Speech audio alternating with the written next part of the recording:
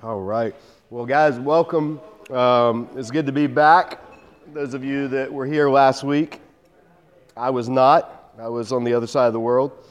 And so myself and Ashley and a few others were in the Holy Land, and it was an amazing, amazing trip.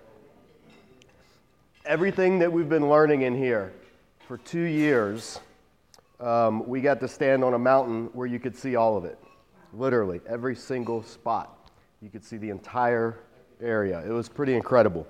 And this is actually that mountain right here. So you could look from one to the other. There's the bronze serpent that Moses lifted up in the wilderness that commemorates it. It's not the real one because it was destroyed. But you could see everything. So this mountain, this is Mount Nebo, where Moses was taken up at the end of Deuteronomy. The last chapter will be standing on this point. And all of these lands are going to be named. It was amazing weather. It was just gorgeous. But this area, at the bottom of this mountain, the plain of Moab, that's where all of Deuteronomy takes place. So Israel is standing at the base of that mountain, somewhere in that vicinity, and Moses is speaking to them, and he's speaking to them what we've been reading all year. He's speaking to them Deuteronomy. He's re-giving the covenant to them. He's reinstating it. So this is, like we said, it's the generation that came out of the Exodus. They died. Their kids are now going to go into the land across the River Jordan. And you can see in the picture, and Ashley could tell you too, like you just stand there, you look, and you're like, well, there's Jericho. Like I see Jericho right there. There's the Jordan River. There's the Dead Sea. There's the Sea of Galilee. Like you can see everything. So it's not like this long journey that we're thinking of. They're camped out right across the valley from Jericho where they're going to go in. And then the land, the hills rise up in the background, the hill country of Judea. And then you take a right and you go up towards the north, the Jordan Valley, up towards the north. Or you take a left and you go south towards the Negev. So that's what Israel's going to do. They're going to go in, they're going to set up shop, then they're going to fan out one direction then the other as they take the land eventually little by little by little until they get to the coastlands. Because the people inhabiting those lands, that hill country, are the Canaanites. And they're the Canaanites that God has waited for 400 years to finally bring judgment on. He's let their sin fill up, their practices fill up before his judgment is ripe, so to speak. And that's what he told Abraham all the way back in Genesis 15. It's 400 years from now, because the sin of the Amorites, these people in this region, has not yet reached its full measure. So now Israel going into the land means that their sin has reached its full measure in God's eyes. We don't know. Looking at it from the outside, you may not know. That's a judgment that humans aren't able to make. We don't get to make it. God was the one that was directing this specific conquest, and it was never to be repeated in Israel's history. It was a one-time thing. And so we'll see more of that when we get to Joshua and how Israel's actually not going to do what God called them to. But we're still in Deuteronomy. We're in chapter 14. And last time, so a couple of weeks ago when we were together, Moses had went over what to do when they get into that land, when they go into that hill country, and they see all of the high places. And they start to encounter the people that worship at those high places. And all of the different hilltops, which being there, they're everywhere. Hilltops are everywhere. And so the Canaanites would set up shop on these hilltops where they would worship their god, Baal, and in hopes of bringing fertility. That Asherah and Baal would consort, and then that would bring forth fertility in the land.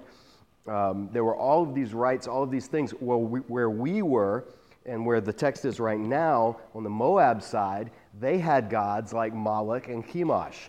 And these were the gods of the underworld. These were gods who, if you want to get their favor, you did more violent acts, and even child sacrifice. So this is the type of milieu into which God is bringing the people after Moses dies.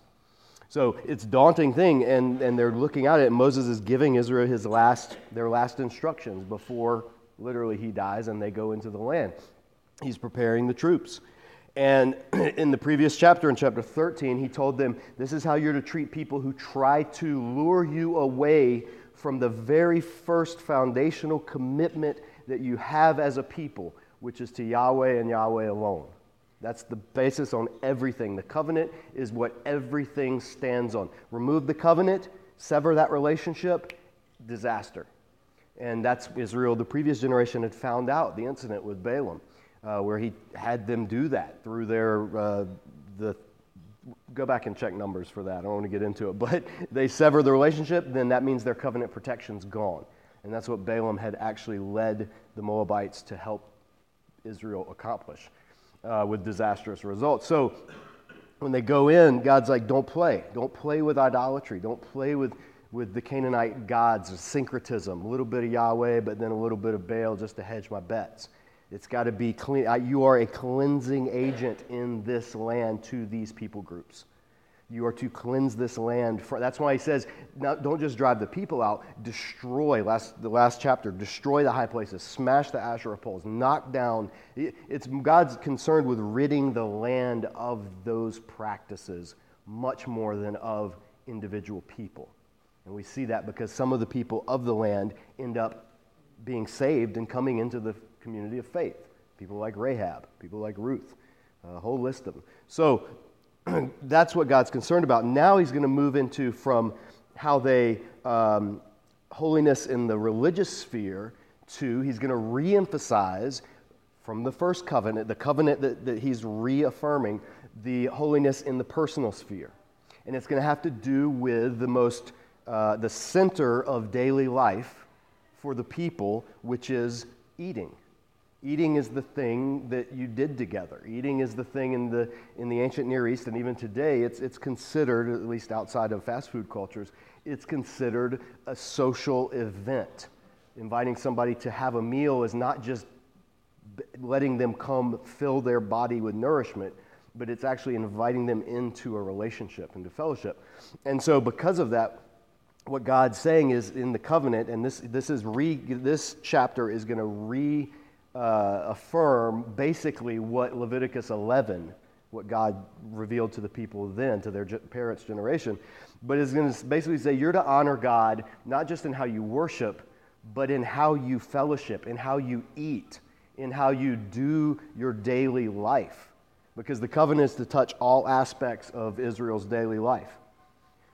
So it says, chapter 14, it starts out by saying, the children of the Lord your God you are. And NIV says you are children of the Lord your God, but the Hebrew syntax is children of the Lord you are. And their identity is rooting all of this in the fact that they are God's children. So do not, first prohibition, do not cut yourselves or shave the front of your heads for the dead, for you are a people consecrated to the Lord your God.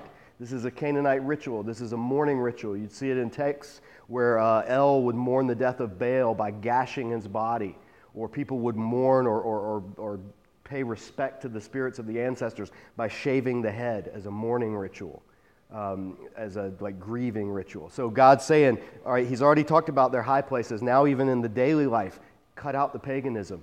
Don't do the things that they do in this land, because you're a people holy to the Lord.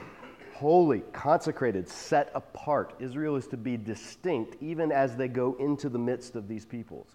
They're to be a light shining in darkness. All of these themes that we'll see developed later in Scripture and given spiritual meaning started out in a lot of ways with physical embodiment to carry forth that spiritual message. So verse 2 goes on, out of all the peoples on the face of the earth, the Lord has chosen you to be his treasured possession. The Hebrew word means the king had all of his treasure. So like the king owned everything. But the king had his specific treasure that was kept in his storehouse, not in the government storehouse, not in the temple complex, but like his own treasure. So the king owned it all. Everything was the king's. But then he had a particular treasure that he and he alone used or reserved for his own use.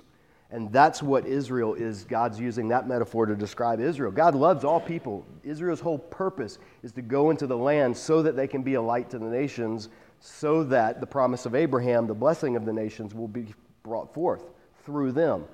But God's saying that they have a special purpose, and if they tarnish that purpose by becoming like the people they're going among, then the vehicle that will save the world is broken down, because that's their destiny that he's called them to. So he's pleading and urging and warning them in so many different ways. So then, he's going to say, now, again, this is all Leviticus 11. This is reaffirming this. Do not eat any detestable thing, any abomination, if you have a King James. It's a word that just means a ritually unclean thing that you're not supposed to eat. It says, do not eat any detestable thing. These are the animals you can eat. So he's going to first go through the land animals you can eat. Ox, sheep, goat, deer, gazelle. And then there are all these other terms. These taxonomical terms are not precise. So different translations translate them different ways because they're Hebrew designations for types of animals. So we don't know exactly sometimes which specific animal it's being referred to, but they would have at the time. So the wild goat, the ibex, the antelope, the mountain sheep. You can eat any animal that has a split hoof divided in two, or that chews the cud. And that phrase, it doesn't necessarily mean chewing the cud like ruminants do, where they eat, swallow grass, goes into one stomach chamber, then they bring it back up and chew it some more, and then it goes into the second stomach. And they do that 4 times.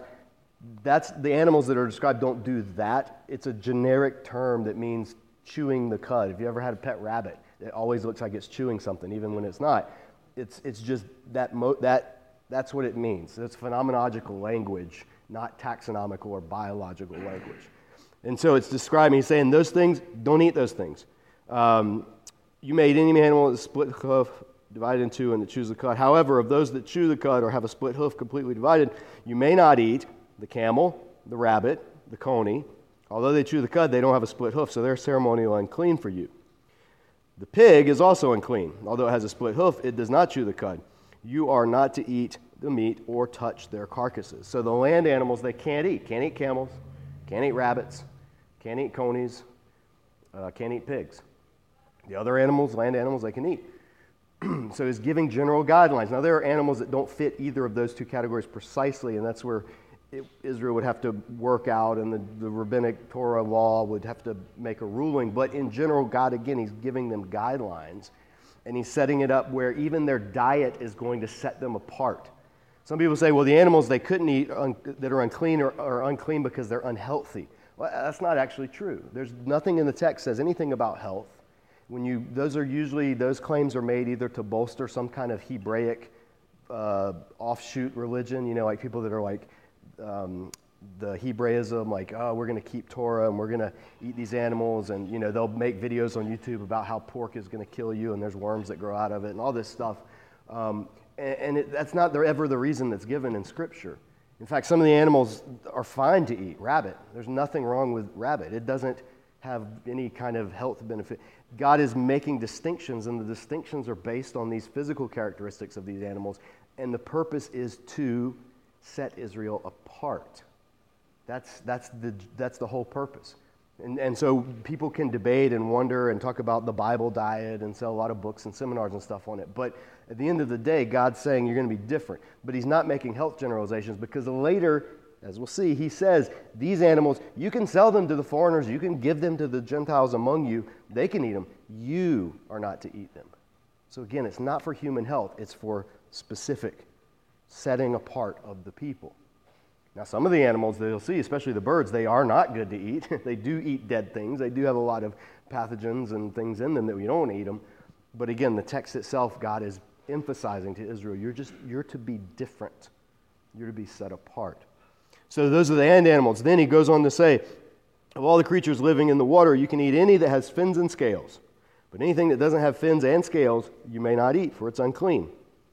You may eat any bird, but these are the birds you can't eat. So you can eat any bird you want, except, and then he lists a list of birds you can't eat. And these are all birds of prey. The eagle, the vulture, the black vulture, the red kite, the black kite, any kind of falcon, any kind of raven, the horned owl, the screech owl, the gull, any kind of hawk, the little owl, the great owl, the white owl, the desert owl. So owls, do not eat owls is the bottom line here. The osprey, the cormorant, the stork, any kind of heron, the hoopie, and the bat. So those are the things you can't eat if you're an Israelite under the Mosaic covenant. And then 19, all flying insects that swarm are unclean to you, so don't eat them. But any winged creature that is clean you can eat. Verse 21, don't eat anything you find already dead. You may give it to an alien living in any of your towns, and he may eat it, or you may sell it to a foreigner. But you are a people holy to the Lord your God. So no roadkill. All right? If you find it, you can give it, and that's a big deal. No, in Alaska today, like you go to Alaska, when moose get hit by trucks every now and then, the moose they'll take it to the homeless shelter, and that'll feed people for like weeks worth of food. Well, a moose and a camel are roughly the same size. When a camel dies, that's a huge find. If it's not rotting, that could feed people for a while. So this, again, it's God saying, you are going to be different in this way. You're going to be different than the Canaanites. And then the last one that it concludes this section with, that feeds into the next section, is do not cook a young goat in its mother's milk. This is the third time this commandment's been given. Twice in Exodus, God said it. What we do know from Ugaritic tablets, from Ras Shamra and these places around the region, is there was mention of cooking goats in milk, cooking a kid in milk. And it was part of, we don't know because the text is unclear, but it had something to do with some kind of ritual. And this whole section is about abstaining from Canaanite rituals, and it's going to get into it even more, how they can eat and what they can do with their meals. But this do not cook a kid in its mother's milk, whatever the reason. Some people said it's an act of cruelty, the thing that gives the baby animal life, you're now cooking it in it, and that's just cruel. Maybe, that's pretty cruel. That's kind of why I don't eat veal or foie gras or any of the other stuff that's made from cruelty. But more than that, there are possibly fertility concepts having to do with it. That cooking a baby goat in its mother's milk will somehow have some effect on the rest of the flock or the other females that they may produce more milk. It's weird. It's ancient practice. We don't have all the details, but much like child sacrifice, it doesn't really make sense. And God's saying don't do it. And so that's kind of, for Israel, that settles it. Then it moves on. So we've talked about the things that you can't eat, that you're not supposed to eat. Now it'll transition into, now this is how you are going to eat. So be sure to set aside 1/10 of all that your fields produce each year. So every year, set aside 1/10 of what your fields produce. Then that tithe, eat the tithe of your grain, new wine, and oil, and the firstborn of your herds and flocks, in the presence of the Lord your God at the place he will choose as a dwelling for his name, so that you may learn to revere the Lord your God always. So what is the tithe for? To make the preacher wealthy? Nope. You bring the tithe, you present it to God, you eat of it with your community. The offerings were always meant to be celebratory. It was all we 2 years ago, if you were with us, we went through Leviticus, and we talked about over and over how the presenting of the offerings, the reason people didn't just drudge up there and, I got to put this in the offering plate. No, it was a feast. It was a time to gather. You've seen how you're not supposed to eat and what you're not supposed to eat and how you're not supposed to worship, because that's how the Canaanites do it. Now here's how you're going to worship. You're going to take 1/10 of the produce of the land that I bless, not Baal and Asherah. You're going to bring it into my temple, and you're going to offer it to me, and I'm going to, other than that whole bird offering part, I'm going to symbolically give it back to you, and you're going to eat with each other, and then the leftover is going to go to help upkeep the temple, to feed the priests, the Levites, and the poor, the widows and the orphans. That's what God designed it for. Think covered dish supper. If you're going to think the sacrificial system, it's much closer to a covered dish supper than come and drop your check in the offering. And so that's the kind of symbol, the world that God wanted Israel to be, that society wanted them to be. He goes on to say, but, now this is all well and good, but what are those who live far away? Some are going to live down in Beersheba, down in the desert. Some are going to live all the way up north in Dan. Some are going to live on the Transjordan and Gilead and Bashan and all these places. So the temple can only be one place. The tabernacle will end up somewhere, whether it's Shiloh, whether it's Jerusalem. So what about how are we supposed to bring 1/10 of all that we produce all the way to the temple? God says, don't worry, here's what you're going to do. If the place is too distant and you've been blessed by the Lord your God and cannot carry your tithe because the place where the Lord will choose to put his name is so far away, then exchange your tithe for silver or money and take the silver with you. Go to the place the Lord your God will choose. Use the silver to buy whatever you like, cattle, sheep, wine, or other fermented drink, anything you wish. Then you and your household shall eat there in the presence of the Lord your God and rejoice. And do not neglect the Levites living in your towns, for they have no allotment or inheritance of their own. So what you do, you take your produce, your goods, you sell it in your town to the Levites, to merchants, to whoever. You've given, now you've got the money for it, so you don't have to carry a bunch of sheep, a tenth of your cattle, a tenth of your crops. Now you take that money to the temple, the tabernacle, later the temple, then you buy the offerings there. See, a lot of people think Jesus got mad because the money changers were selling their stuff. No, God set it up that way. The money changers in the temple were doing their job and they were upholding Torah. They weren't cheating people either. There's no evidence that they were cheating. What he was mad about was where they were doing it. They set up shop in the court of Gentiles, which is the only place in the temple where Gentiles, God-fearers, could come and pray to the Lord. That's why he said, my house shall be a house of prayer for all nations. But you've made it into a den of brigands or revolutionaries or zealots. And so he goes, so it's a common misunderstanding when people think about Jesus. The money changers in the temple were doing what Torah required. They just weren't to be doing it in the temple. They should have done it somewhere else. They had used it. It's a whole other story. When you get to the New Testament, you'll see how they twisted and turned this into something that was very inwardly focused, nationalistic, and militaristic. But Jesus said the whole time, no, you're supposed to be outwardly focused. You're supposed to be a light to the nations. And that's what he was more upset about. But anyway, back to this section. So it says then, verse 28, and this gets into the next chapter, so we won't have time to go into it. It kind of dovetails right into it. It says at the end of every 3 years, so every year bring your tithe. Your tithe goes to the temple, tabernacle. You celebrate, you offer it, you eat together, you feast. The leftovers go to the priest, the poor, whoever. Then every 3 years, bring all the tithes of that year's produce and store it in your towns. So don't bring it to the temple, the central temple. Store it in your towns. So that the Levites who have no allotment or inheritance of their own, and the aliens, fatherless, and the widows who live in your town may come and eat and be satisfied, so that the Lord your God may bless you in the work, all the work of your hands. So every 3 years, so 1 year, bring in your tithe, offer it at the tabernacle. Next year, same thing. Next year, same thing. 3rd year, you bring in your tithe, you don't take it to Jerusalem, you put it in your town there. That's how the Levites are assured that they'll survive. Every 3 years, so it's not every year, but the Levites, the poor, the widows, the orphans, the people that don't have the ability to produce wealth are given a little bit every 3 years. They're given enough to sustain. So it's this cross.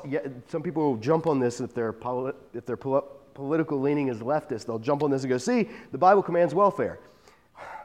Not exactly, but it does command society taking care of its poor. People that are on the right, they jump in and go, yeah, but it's every 3 years because they don't want to create a dependent society. And yeah, that's true. It's not every year.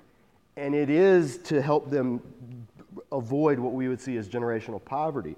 But when you combine Israel, when you look at Israel's economy, because the next section that we'll look at next time we meet talks about then what do you do on the 7 year? So 3 years, do one thing, then another 3 years, then on the 7th year, you cancel all debts.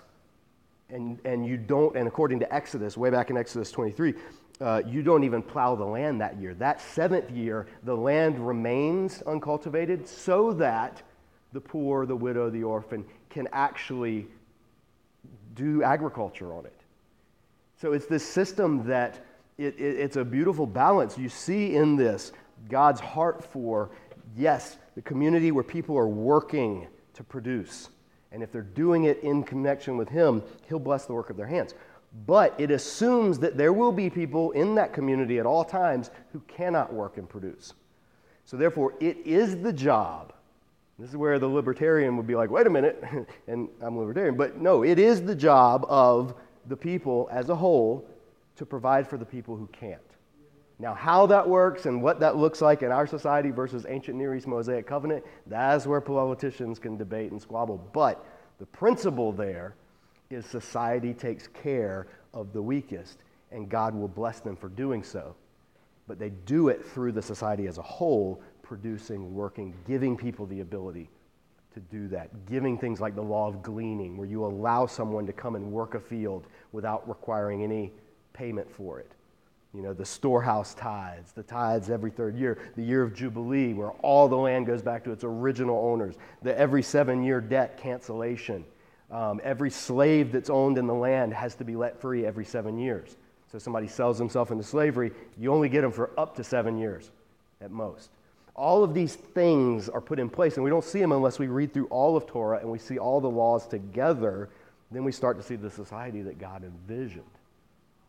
The last point I'll make before we end in 30 seconds is that the clean, unclean thing, what's going on there? If you weren't with us in Leviticus back 2 years ago, we talked about everything that God's doing is like an object lesson. Like Israel is God's children's sermon. Have you ever seen a children's sermon and the preacher goes, invites the kids, and he does a little object lesson, and that teaches them something that they can remember and that the parents can remember? Well, Israel is that children's sermon, including Torah and their diet.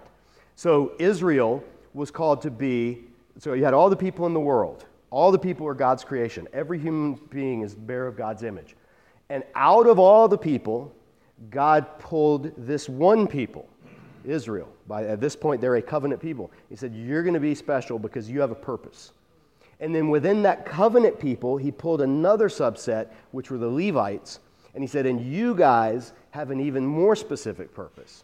And you're going to be the means through which I relate to the people, and the people will be the means through which I relate to all the earth. So you had these 3 concentric rings of holiness, ritual holiness. Well, what we see, and Jacob Milgren and Christopher Wright and Jewish and Christian theologians have noticed this throughout the years, is that is the symbolically corresponds to humanity. The animals and humanity are symbols of each other. So all the animals God created, Psalm 104, they're all good, they're all wonderful. Psalm 19, they're all God's handiwork. But within those animals, they're the clean animals. They're the animals that Israel can eat. And then within that subset, there are the sacrificial animals. Those are the animals that Israel can offer as sacrifices. So those 3 concentric layers of animals correspond exactly to the concentric layers of people, all to communicate the concept of God, holiness, and his desire to reach the world, and his system of society that he set up. All of these layers of meaning. And what happens when Jesus comes? That separation, clean, unclean, Jews, Gentiles, when Jesus comes, he says, no, it's not what goes into you that defiles, it's what comes out of you, meaning your thoughts and your deeds and your practices. So Jesus already, in the ministry of Jesus, Mark 7, that distinction between clean and unclean foods is starting to dissolve as Jesus is fulfilling, bringing this covenant to its completion. Then after he's brought it to its completion completely, then God sends his people out to the Gentiles. And when Peter doesn't want to go to the Gentiles because they are unclean, what does God send him a vision of? A sheet lowers down and it's filled with all these animals that you're not supposed to eat. And he says, what I've called clean, don't call unclean. Now go to the Gentiles. So was he telling Peter that he can eat whatever he wants and be omnivorous? Maybe secondarily. Primarily he was saying the clean, unclean distinction in the human realm was part of the Sinai covenant, and that's finished. Now the new covenant takes that out to the nations. The gospel goes, and who believes in the gospel, Jew or Gentile, enters into Israel, and they are clean. So it's this radical paradigm shift in the New Testament. But when you see the food laws in the Old Testament and you start to understand what God was doing over the centuries, then it all starts to make a little more sense. And you can see the object lesson. But we are 2 minutes over. We started 2 minutes late, so it's perfect timing. You guys, next week, we're not going to meet. I'm going to be teaching for Samaritan's Purse in the Caribbean. I tried to get a substitute. I couldn't get anybody. So next week, you're on your own. But then after that, I'll get back, and then there's only 1, maybe 2 weeks in July that we won't meet. So summer's kind of touch and go, summer schedule, just be flexible. If you do ever show up, and I've tried to arrange for a guest teacher, and something happens and they're not here, just read the Bible and talk to each other and enjoy food, because that's just as holy and spiritual as anything I say. So have a great week, and we'll see you next time.